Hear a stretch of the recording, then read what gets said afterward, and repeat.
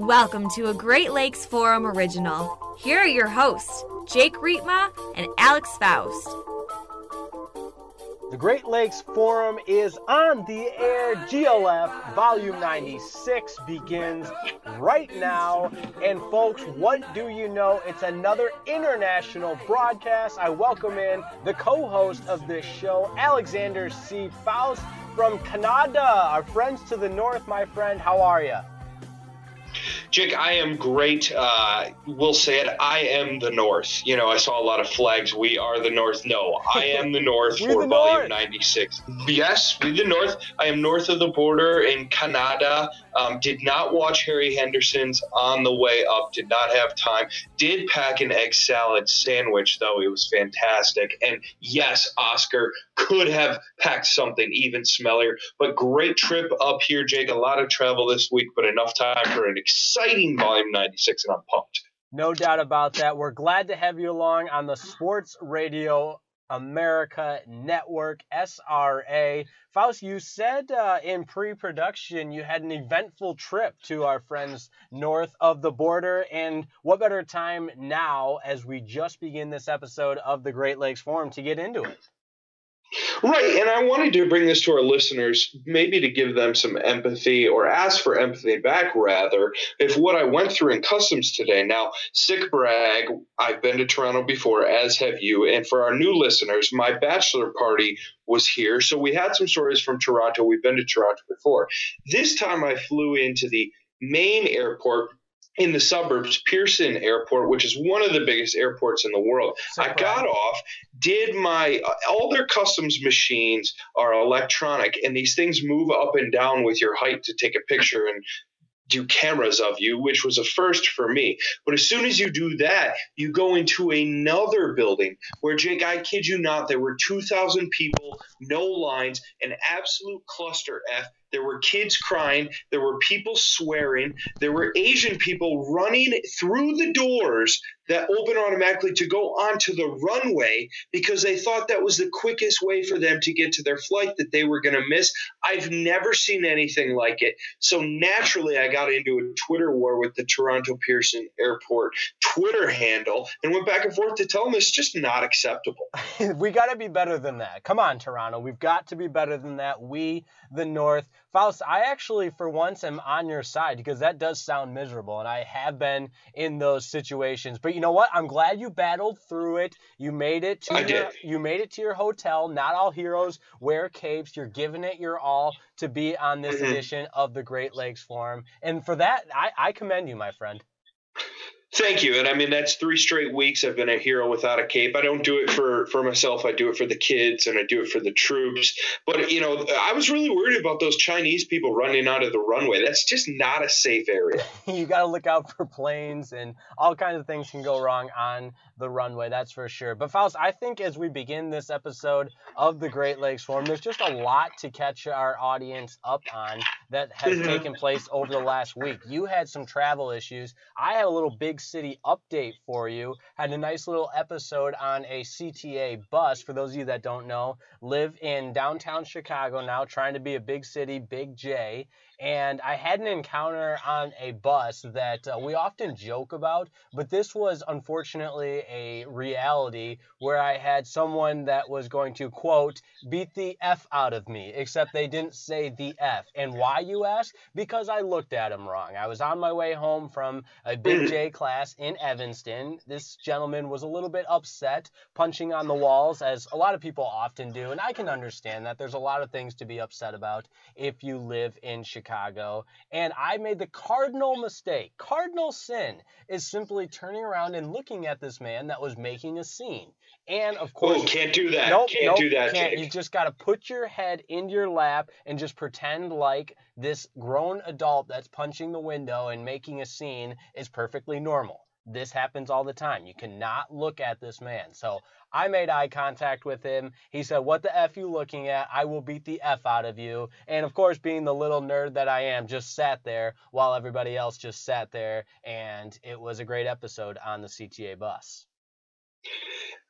Jake, again, and not to bring up old stories, but it seems like your life is on the line almost every week there in Chicago. I mean, you're getting beat up for looking at a guy on the bus, and I've witnessed it myself, having been on the bus with you. You're about as good as doing the bus as someone doing the bus can be, yet you're still in danger. Something's going on. I know. I was trying to think, what can I do to be safer on the CTA buses, but simply looking at people wrong is a cardinal sin, and I just cannot make that mistake again. So I've learned my lesson. When I board the CTA buses now, because if this happened a little bit earlier this week, I simply look straight down, don't make eye contact with anyone, keep my headphones on, and make my way to the first available seat, and do not say a single word.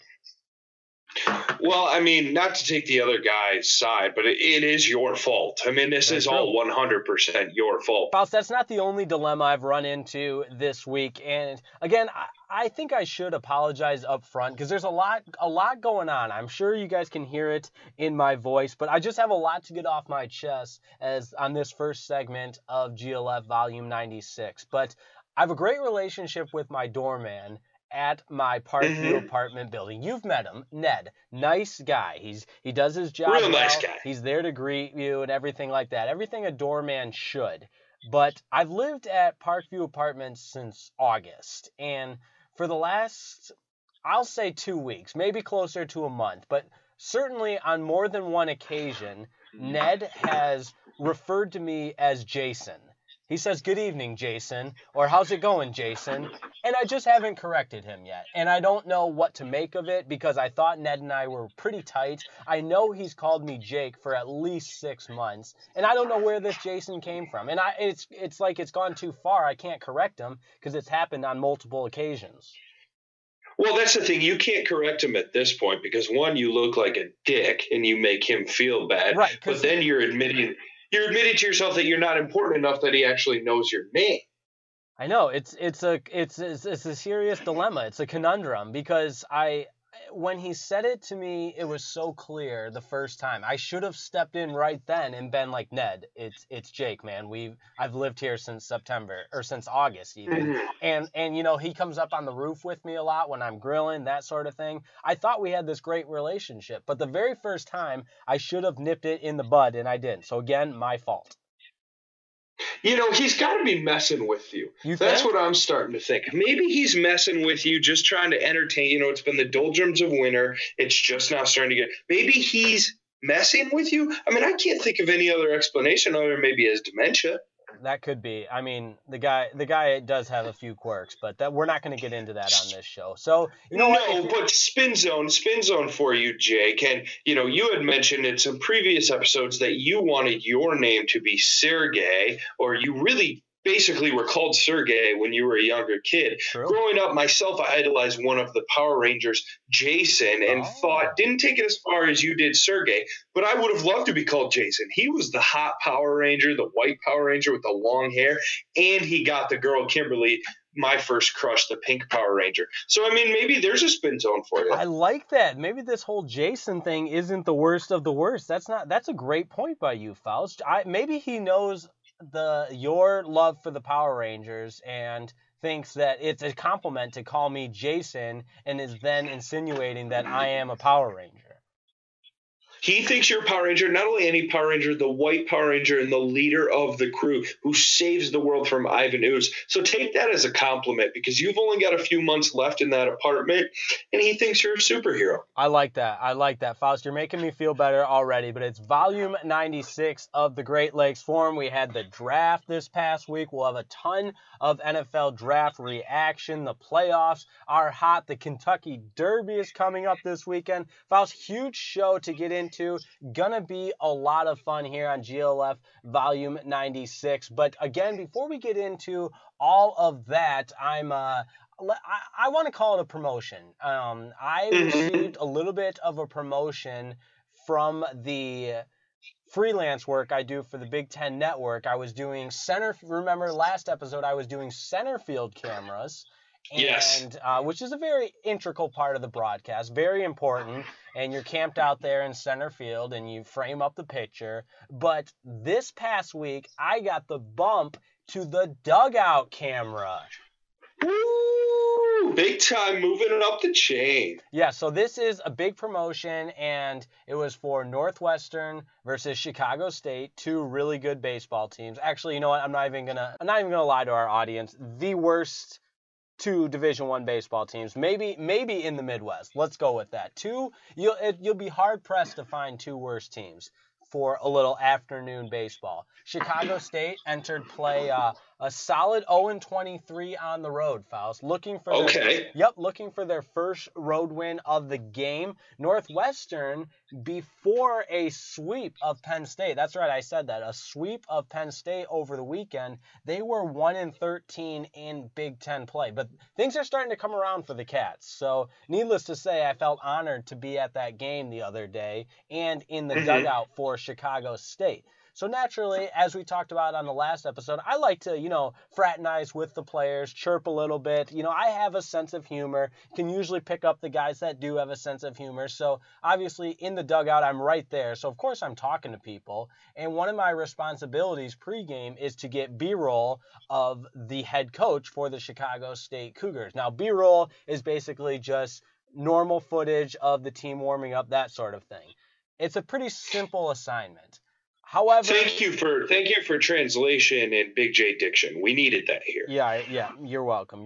But the assignment is very simple. Find the head coach and film him for 30 seconds or whatever it may be of him coaching and that sort of thing. So I, being the Big J investigative reporter that I am, I asked around and talked to a couple of the Chicago State Cougars. When one finally informed me, when I asked which one is the head coach, without hesitation, Faust, without any doubt in his mind, he said, "Oh, he didn't make the trip this week."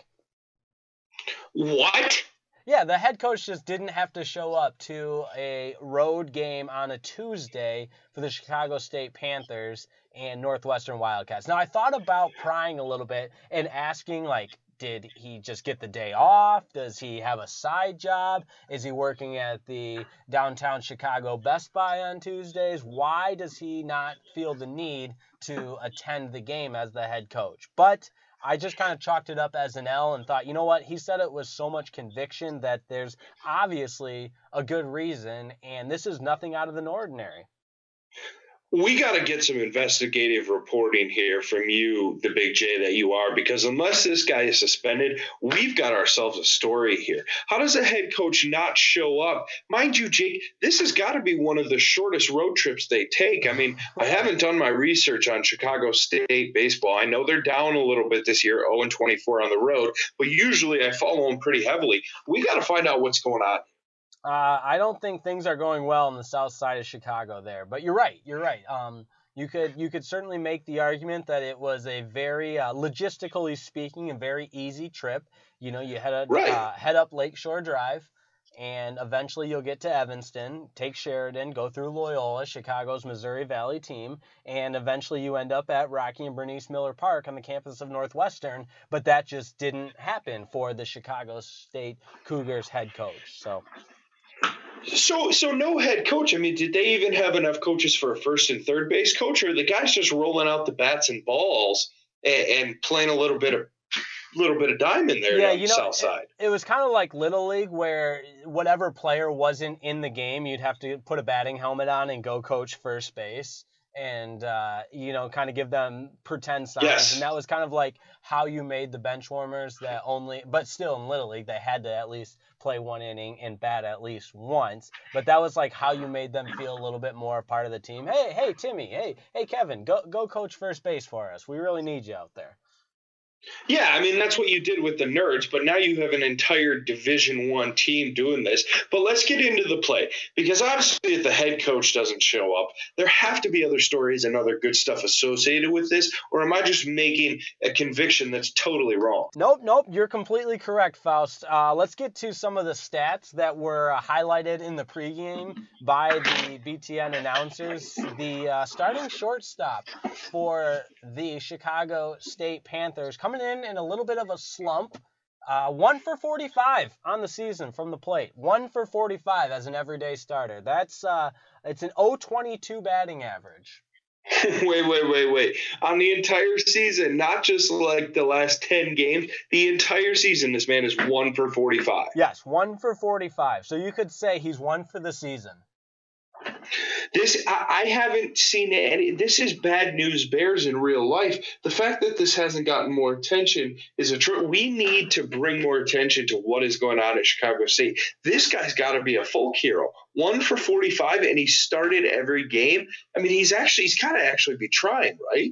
I got to believe so, yes. Another part of the game that I really liked being in the dugout, so you take in and out, they call it, basically like infield, outfield practice before the game, and it was a little bit sloppy from the Panthers of Chicago State, so I will say it's probably the acting head coach, but basically the guy wearing a pullover instead of a jersey, because that's a big baseball coach move, and he walks into the dugout just really upset with the Panthers, and nothing to get them going, like just a massively loud "Let's go." Oh, man. Well, nothing more motivated than a nice "let's go." Yep. I mean, especially for that shortstop. Let's go back to him. If I'm 1 for 45, I'm up for my 46 at bat, and my coach says, "Let's go." 2 for 46 is guaranteed. Yeah, he got his second hit of the season, so that was big. See? Yep. See? Yep. That's what I'm saying. The let's go motivation, but being in the dugout to wrap it up, all I was really fixated on was just as the players would get out and they'd come back into the dugout, I would just follow them, put the camera in their face, and they would slam the batting helmet, slam the glove just about every time, and that never got old for me. No, and it never shouldn't, and that's what the audience needs. When you're watching a team that's 0-24, and we can relate to this having watched bad baseball in our lives before, you need that emotion. You need that anger of that team, and at least it shows they're trying. Nothing is better in baseball than when a Gatorade cooler gets its ass beat in the dugout, and that's all you were doing was looking for. So that's A-plus camera work from you. I appreciate that. The director kept saying, Jake, we don't need the glove slamming shots in the dugout, and I would pretend like my headset, tons of static, can't hear you, and then just keep filming it. That's perfect. See, I would hire you in a heartbeat for a cameraman, but I know you have bigger and better things, like this episode does, Dave. I love that. Bigger and better things. GLF Volume 96, Faust. We're counting down the episodes to where we can no longer give you the best jersey numbers with that episode. So we got to take full advantage of this, and I think episode 96 does just that. GLF research team hard at work, and this first one is so near and dear to both you and I's heart. It really is, Jake. Our final alumnus, the one and only Charleston Hughes, in the CFL, which is great enough to know because I am here right in his country where he is one of the best players in the league, currently playing for the Saskatchewan Roughriders of the CFL. Originally signed by the Calgary Stampeders as a street free agent in 2008, he won true Grey Cup championships over his 10-year tenure with the club. He's a 4-time CFL All-Star, 6-time Division All-Star, has been named the West Division's most outstanding defensive player in 2013, and like I said earlier, went to the prestigious Harvard of the Midwest, Northwood University, and also played a little bit in the NFL, went to peak with the Eagles, and brief time with the Hamilton Tiger Cats, Jake. But if you're around up here, as you know, you grew up with him. Your late father was his fantastic coach. He was great at Northwood.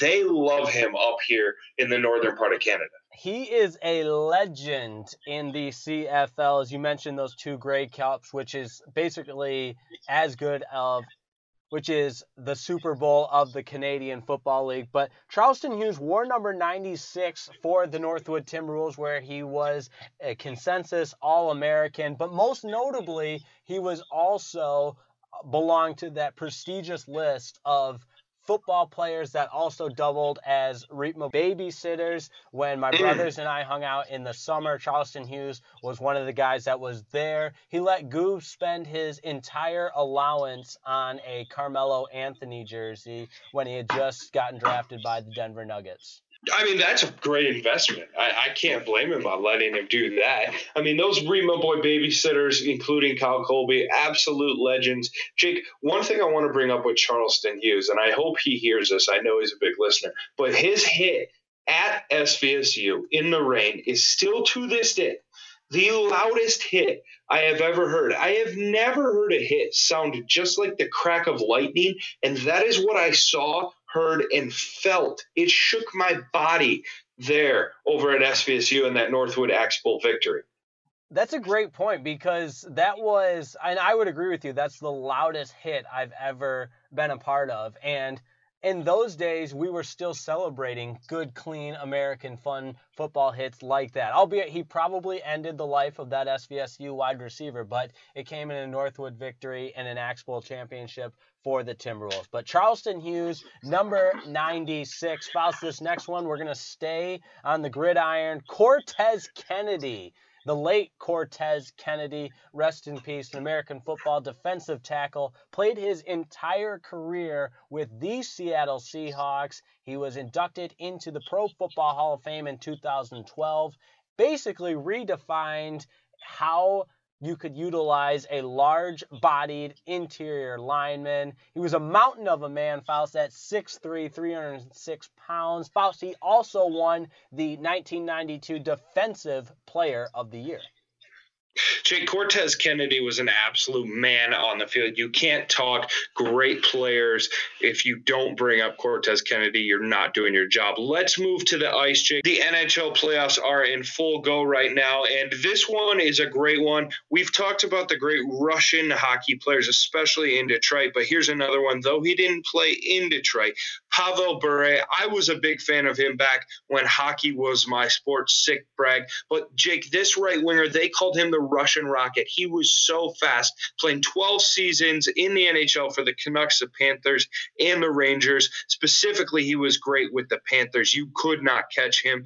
Trained in the Soviet Union, played 3 seasons also with the Central Red Army in the KHL before he came over to the NHL. An absolute rocket on the ice, Jake. One of the 100 greatest players in NHL history in the Hockey Hall of Fame. Sick brag here in Toronto, which you and I have been to together. He is enshrined there. Great player on the ice.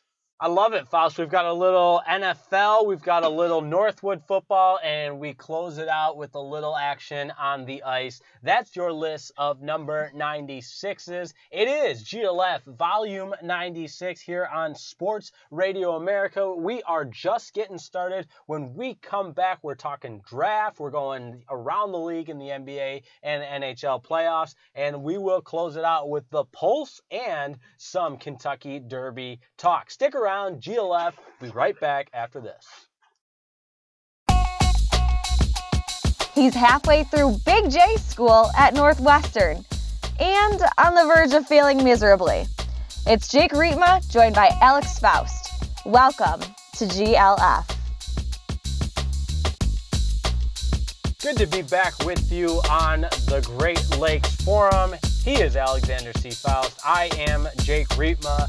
Faust, I know it wasn't any action on the gridiron this past week, but it was about as good as it gets in the offseason. That was actually something we talked about last week. I still think the draft gets overhyped. It's still a great night a great weekend even, not just a great night, but especially that first round. And for the time of year, it's certainly exciting. But I do think a lot of those hot takes go away as the summer goes on and we get into the dog days of training camp. And when it's all said and done, boils down to what teams are winning football games.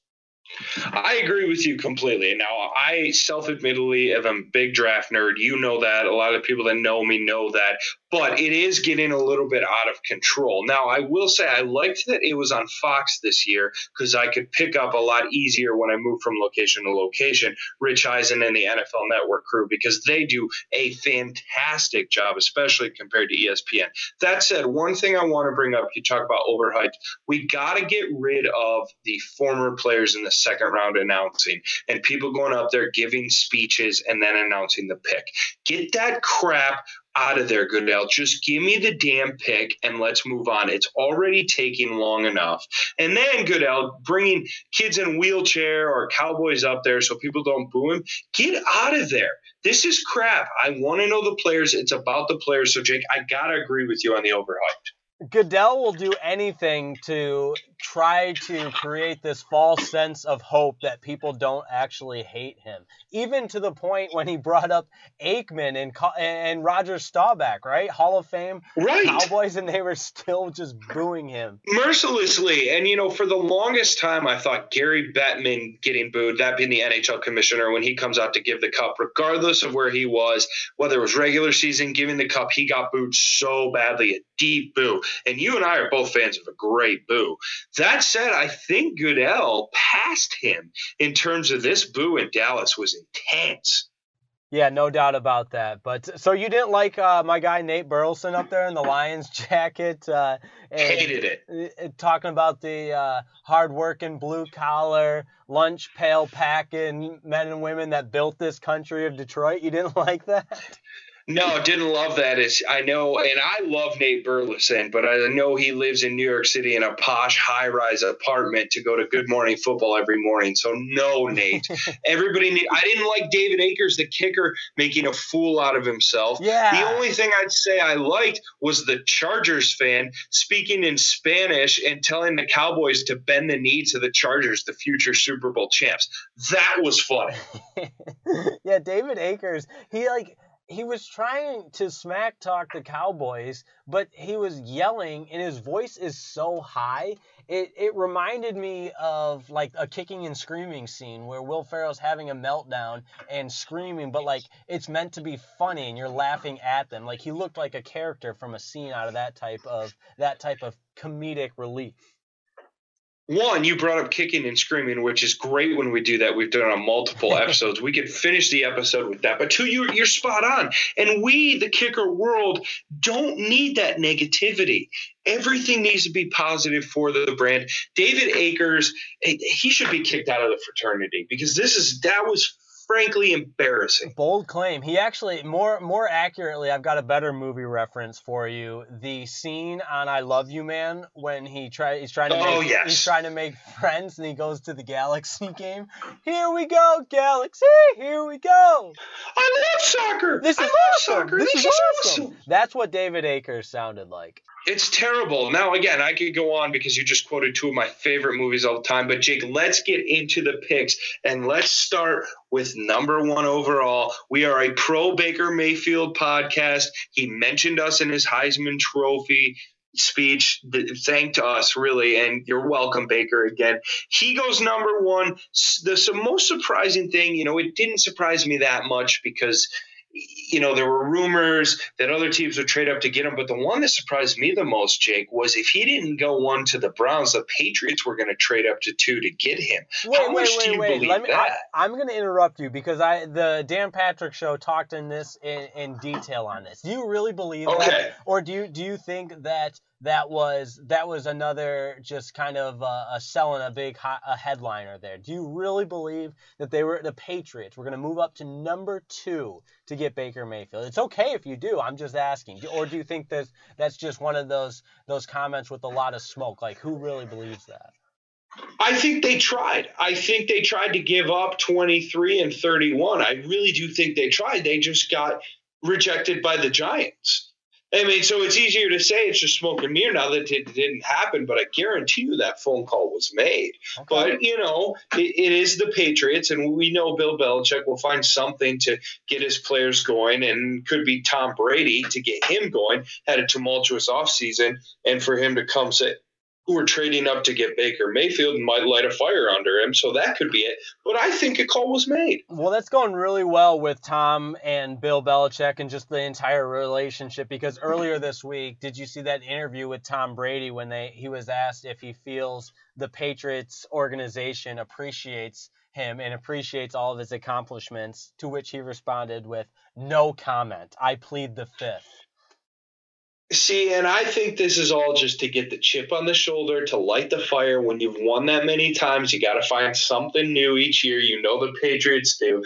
I think that is more smoke than them asking for the Baker Mayfield at 2 if he didn't go 1. But that's just my hot take.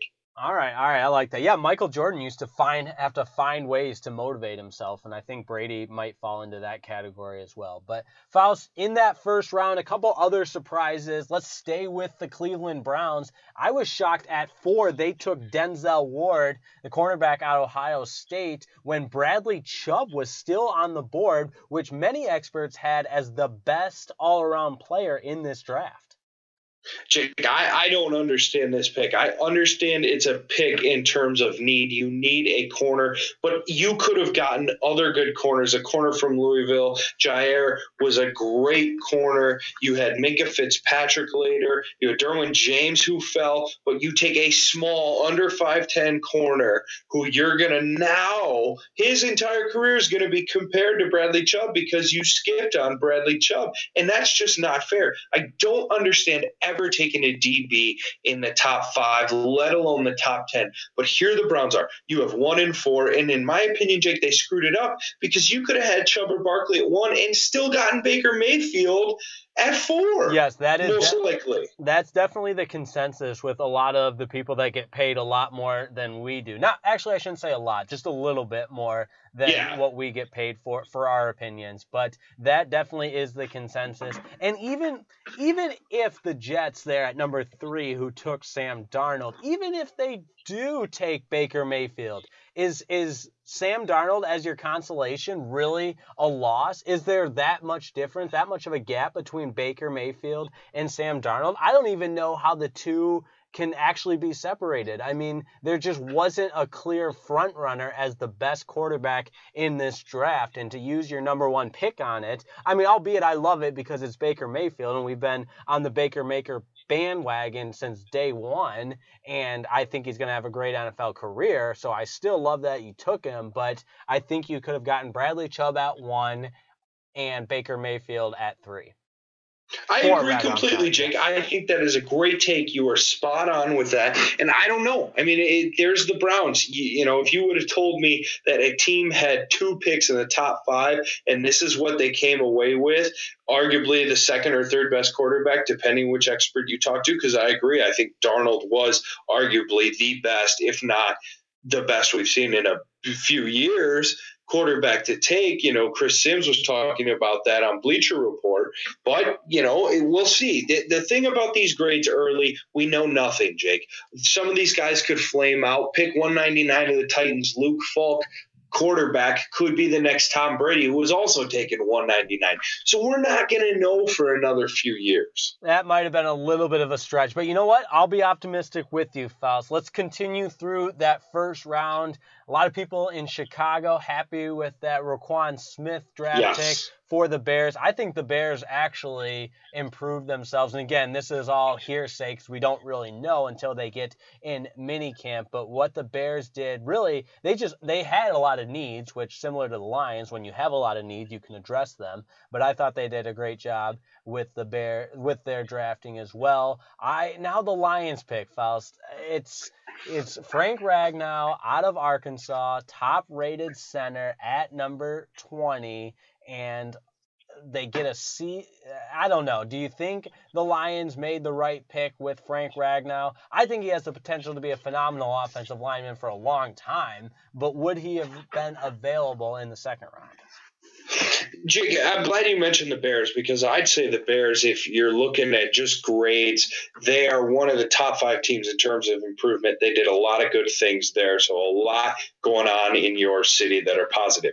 Now let's get to the Lions. Frank Ragnow, like you said, I think he's going to be a really good player. He could be a top 10 Pro Bowl center. But look at your biggest need. We've talked about it at length. It's the defense and especially the D-line and the players you skipped.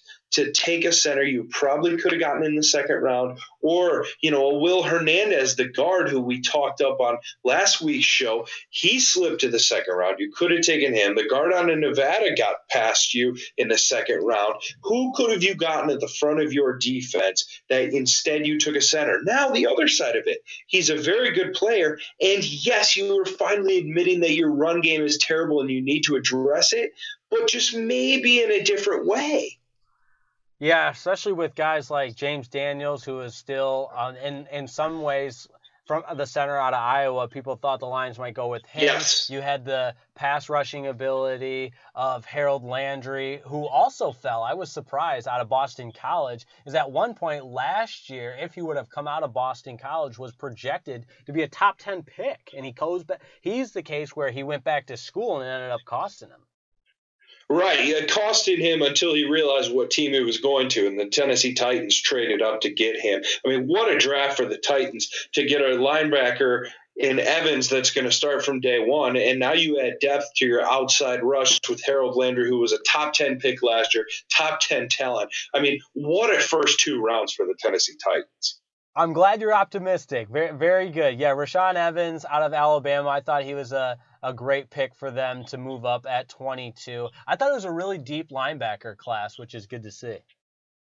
Yes, it was. And Vander Esch going to the Cowboys, I think fits, with Sean Lee. You spoke of linebackers, Sean Lee getting older, Vander Esch, good player. Interesting, he came from 8-man football in a tiny Idaho town, walked on to Boise State, now a first-round pick in the NFL. So what a story that is, Jake. But, some very interesting picks. I thought Brashad Penny going in the first round to the Seahawks made a lot of sense. Just kidding. It made no sense. Yeah. Seattle Seahawks, what are you doing? Yeah. Russell Wilson is running for his life. Your O-line is terrible. You had multiple guys there to take, and you take a running back. Especially in a draft class that had so many good running backs, and he's nowhere near the top of the list. Nobody saw Rashad Penny out of San Diego State getting taken in the first round over guys like Nick Chubb, Sony Michel, Darius Geis, all of these guys that those running backs were ranked so much higher than Penny. The only thing I can think of, Jake, is his ability to return the football, but those guys are a dime a dozen in a play that they're trying to take out of football, that being the kickoff and the kickoff return. So I don't understand that one at all with Seattle. I mean, your quarterback's only good if he's on his feet, not on his back, which the Lions address, so credit to them too. And it's interesting, we talk about the rankings, Jake, and, all these mock drafts. I've seen the Lions get a B, and I've seen the Lions be 32nd out of 32 teams in terms of what they're getting. So, it's all over the place who did well, who didn't. It's all subjective. We're not going to go right away, but it is fun to talk about. And, one other thing that really stuck out to me, it seemed like there were run-on positions. 1 or 2 running backs would go, and all of a sudden teams would trade up to get them. Or 1 or 2 tight ends would go, and teams would trade up, and they'd all go off the board. So that was a trend I thought that was interesting this year. If one went, a few positions started going. Yeah, it was like a little bit of a dominoes effect. But it was the first time, and I want to make sure we get this right, but first time since 2010, I believe, in which more running backs were taken in the first round than wide receivers. Yes, very true. And it looks like I heard Mike Mayock talking about this, that teams are now looking at wide receivers kind of like running backs a few years ago when we didn't even see them go in the first round. Production of first-year wide receivers has been down, whether it's due to performance or injury. Corey Davis, Kevin White, first-rounder from West Virginia in your city, Chicago, is basically going to be a rookie for the 4th straight year because of injury. So there's been a lot of underwhelming receivers. I think the one that's interesting, though, is Calvin Ridley to the Falcons. You match him up with Julio Jones, there's your deep threat. That's going to open up that Atlanta offense a lot for, a 2 to 3 year window left with Matt Ryan to go for a Super Bowl. Yes, that was a pick in which on our draft coverage at Medill Sports Talk in downtown Chicago for our 3.5-hour first round draft special, which we really highlighted that selection. I think the Falcons made some power moves, and you said it. They recognize that window is closing and want to make a run to the Super Bowl. So the one and only Darren Zaslow, the great Darren Zaslow, and I were on the air when that pick was made, and it was brutal because we had to agree on the fact that Atlanta just made a great pick. Knowing Zaz a little bit that I do, it is tough to agree with him. So thoughts and prayers to you for having to do that. Thank you. I appreciate that.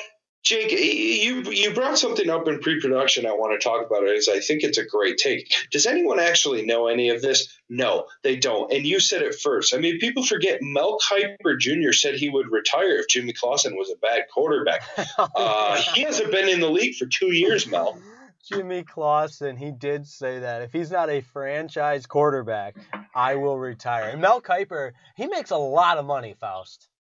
He makes a ton of money, and I'm done with Mel Kiper. The fact that Todd McShay, Michigan grad, who's great at his job for as good as you can be as a draft analyst, he watches film, he evaluates it, he's involved in the college game, unlike Mel Kiper. He can't be on that main ESPN stage on day one per Mel Kiper's contract. Mel, and also Mel's hair. It's I don't think it has the shine that it used to. I think he's recognizing that the end of the road is coming and hasn't put as much effort into the gelling of the hair back, and it really shows. He might have to switch to radio. Yeah, he might have to. He's got a face for radio. I think he thought he was cool because he used to be able to memorize guys. But now with the internet and all the coverage, it's not that great anymore, Mel. You're not that good. That said, Jake, another crazy stat I saw. They looked at all of the professional mock drafts, and the best one went 8 of 32 in the first round, that being Daniel Jeremiah of the NFL Network. Some went 1 of 32, a few of 0 of 32, the average being 3 of 32 picks right.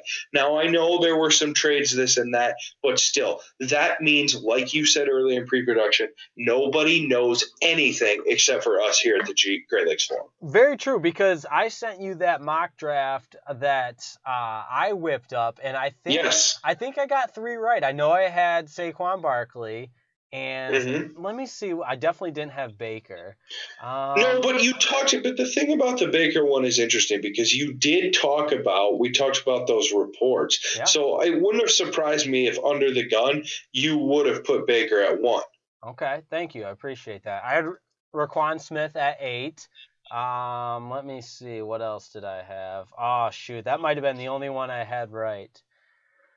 Oh, Faust, I think I only had 2 right. You know what? I gave it my all, though. I gave it my all. That's what matters. Yes, I like how Buffalo slid in there cleverly to get Lamar Jackson, and there's going to be a nice competition for Joe Flacco's backup between RG3 and Lamar Jackson.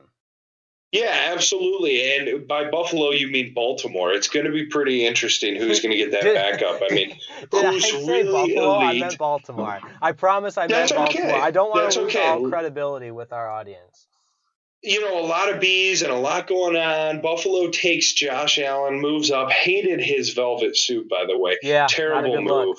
Off the Josh Allen bandwagon simply because of that. The Lamar Jackson thing was interesting. I think it got a lot more attention than it really needed to. I don't think he'll be great in the NFL because the NFL neutralizes your speed most of the time. I mean, yes, Michael Vick, but Michael Vick didn't do a ton in the NFL. I know it was a lot of highlight tape, but in terms of winning games, it wasn't there. So that one's going to be interesting. Yeah, true. But that said, Baltimore is the worst franchise. I can't stand them, so I can't really talk objectively about them. Oh, yeah, that's a good point. I forgot you hate them. But that's our draft thoughts for this edition of the Great Lakes Forum. If you ask Faust and I, the 2 best teams were obviously the Lions and the Titans, totally objectively speaking. But Faust, when we come back, we're talking Kentucky Derby, and we'll go around the leagues quickly and get you ready for another weekend, the first weekend in May, which is one of the best weekends because of the Kentucky Derby. That's coming up next on GLF. The Great Lakes Forum is back. Unfortunately, we haven't found any better hosts yet. You're stuck with Jake Rietma and Alex Faust. All right, final segment of the day on the 96th edition of the Great Lakes Forum. Alexander Faust joining me from Canada. What city specifically, Faust? I know you said it, but I wasn't listening. Barrie, Ontario, home of the Barrie Colts of the Ontario Hockey League. Nice area, so I've heard. Are the Saginaw Spirit the only team in Michigan in the Ontario Hockey League? No, actually, Flint has a team, Oh, and I right. think there may be one more team. But yes, a few of the Michigan teams, but you got the Windsor Spitfires, the Sioux Greyhounds up there in Sault Ste. Marie, Canada. A lot of good hockey players in the OHL. A lot of nice areas as well. But that's our perfect segue into the NHL playoffs, which I, for one, have been absolutely captivated by. I feel like I've had my fanhood for the NHL. Yes, last year's playoffs kind of rejuvenated as well, but living alone, not having any friends, and loving hockey and spending my evenings with Doc Emmerich and the NBC Sports Network broadcast crew has really just reborn my love for hockey. Couldn't agree with you more, and I'm glad my beautiful wife is a big hockey girl. We've had it on constantly. Even my dog Nash has become a hockey dog. He loves the red line to red line action. Jake, we saw the Caps do a great job of taking a 2-1 lead. But what about those Jets? I had $20 that they would beat the Wild in 6 games. They beat them in 5, so I lost that bet, unfortunately. But this Jets team, Hellebuck is hot. They're scoring goals. I'm seeing a collision course right now, Jake. Caps and Jets in the Stanley Cup Finals. That's my guess right now. Bold prediction, which I love. And what's interesting is recently, and I forget what major outlet publicized this article, but it was some sort of study in which they collected data on, teams' winning percentages and different things of that nature to comprise a list of the worst sports cities or the most sufferable sports cities, and Winnipeg was on that list. I don't know exactly where they fell within the top 10, but Cleveland was on the list. I'm sure Detroit was. I'm trying to think what other cities were, but point being, this could be an opportunity for Winnipeg to rewrite that script and make those fans in Winnipeg proud of their Jets hockey team. Oh, they're very proud. They've got the whiteout, but there is not a lot there. So the misery is very real. But they are up on Nashville, making the best team of the regular season, the President's Trophy, look bad. But it's been great, Jake. You're right. The action has been off of them. Let's talk quickly. NBA playoffs. LeBron goes into Toronto the night that I was arriving in Toronto first Tuesday night, gets the first Game 1 win in a hostile environment. Can we just talk about Drake? You said it. Does he think he owns the team? What is he doing? It would be funnier if it was more of a, I don't know, and I hate to be so, I guess, predictable in my stereotypes, but I think the old crazy guys are a lot funnier when it relates to courtside at the NBA. Think Jack Nicholson for the Lakers with his sunglasses on, or the owner of the Clippers, Steve Ballmer, is that his name? Mm-hmm. The Microsoft guy, right? Yeah, you're spot on. You know your owners. Yeah, but when he's in the front row with the tucked in polo and jeans and New Balance or Nike Monarch shoes, acting a fool, that's the kind of stuff that's funny. I don't need to see Drake out there high-fiving with the players, running onto the field like he owns the team, like he's a member of the team. He's not with them in training camp. It's just convenient for him and his brand right now to be seen during the playoffs, and he's trying to take full advantage of the spotlight. Right, get off the court. He's fraternizing with the other team, fraternizing with the guys. He's literally on the court during a bad call like he's a coach. Get out of here, Drizzy Drake. I can't take it. Go sit on the CN Tower and take a picture for your album cover again. I like the dancing usher at formerly at the Palace, now Little Caesars Arena. Those are the kind of team associations I like, as opposed to these rappers and superstars. And I know Jay-Z in that song says, sitting courtside, Knicks and Nets give me high fives. That's cool and stuff, but it just doesn't do it for me. You know what, Jay-Z? I sat courtside in a Knicks game, sick brag, once, so you and I are the same people. But, Jake, NBA playoffs are moving along. I wish they moved as quickly as the NHL playoffs, or rather, they don't. But what is coming up this weekend? The most exciting 2 minutes in sports. We love it here on Great Lakes Forum. Talk about it all the time. The Kentucky Derby, baby. The first Saturday in May, and one of the first signs of summer. Did that sound like it? That was perfect. Is that a good trumpet? That was amazing. I think we can workshop that a little bit. But Faust, yes, fastest 2 minutes, best 2 minutes in sports. It's still one of the events on my bucket list to broadcast. To just name all of the horses as fast and as loud as I can. Justify and Magnum Moon, now Boltodro and Audible. It'd be great. And we're going to have to do that next episode, or one episode of the Dog Days of Summer. Just an entire episode of choosing years and trying to do it as quickly as we can. But Jake, this is one of the most talented fields we've seen in a while. They're saying up to 12 different horses have a good chance to win. It's going to be very competitive, tough to bet. There are some favorites. You know, you've got Magnum Moon at 6-1, Justify currently at 3-1. We could see Mendelssohn go to 3-1, currently at 5-1. Jake, I'm going to give my pick, though. My pick for the winner. And ladies and gentlemen, if you go put money down on win, wet the beat, give me some of it, because my boy Jack at 30-1 out of the 10 spot is going to come around late and win the Kentucky Derby. Look at that, giving the lead away right at the beginning who you're taking. Mm-hmm. I like it. I like the confidence. And Kevin Malone reminds us, if someone gives you 10,000 to 1 odds, you take it. 30-1 odds, not quite 10,000, but certainly would you be in for a nice payoff. As I always do, I just choose by the name that I like. But getting back to the Kentucky Derby, I also love it because it symbolizes hope, because whatever horse wins the Kentucky Derby, they're on pace to win the Triple Crown, right? Right. They're on pace, and we could see it again. You know, for the longest time, we didn't see one. We've seen one recently. It was extremely exciting in American Pharoah. So, you know, it's fun. I like the horse right in the ambiance. I will actually maybe be there. It is not determined. I will be in Lexington, only an hour away from Louisville. So hopefully I can make up there and GLF can get some coverage, deservedly so, at the Kentucky Derby. What outfit will you wear is a better question, because I know you'll come up with something ridiculous, and you have to. Right, I do have to. You know, if anybody has any suggestions, think of the douchiest person you've ever seen dressed up nicely for something.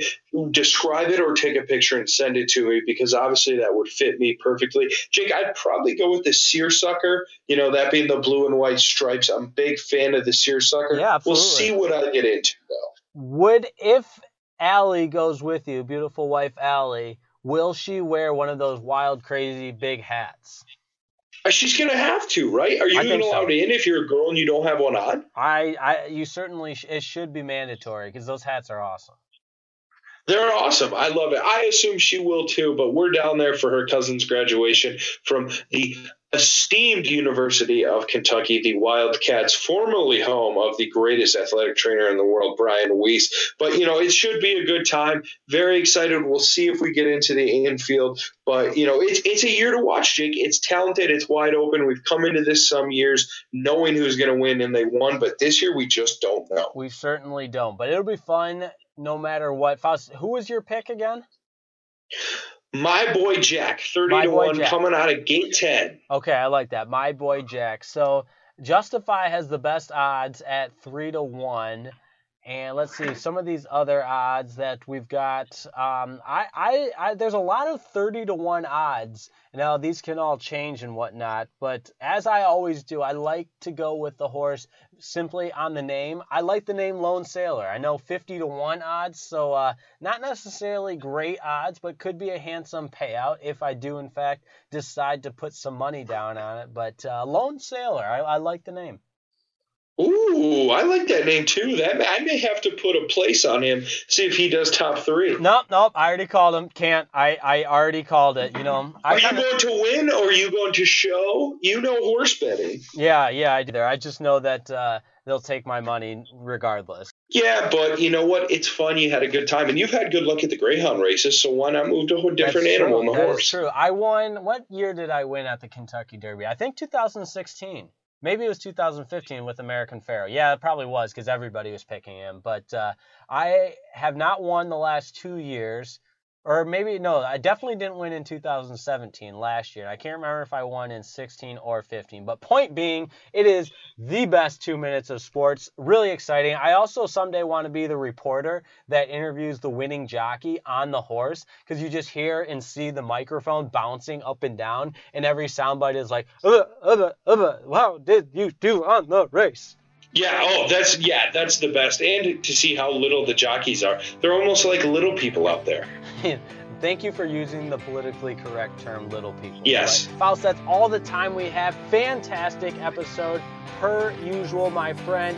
Always a good time, and big weekend ahead, NBA, NHL playoffs, and the Kentucky Derby.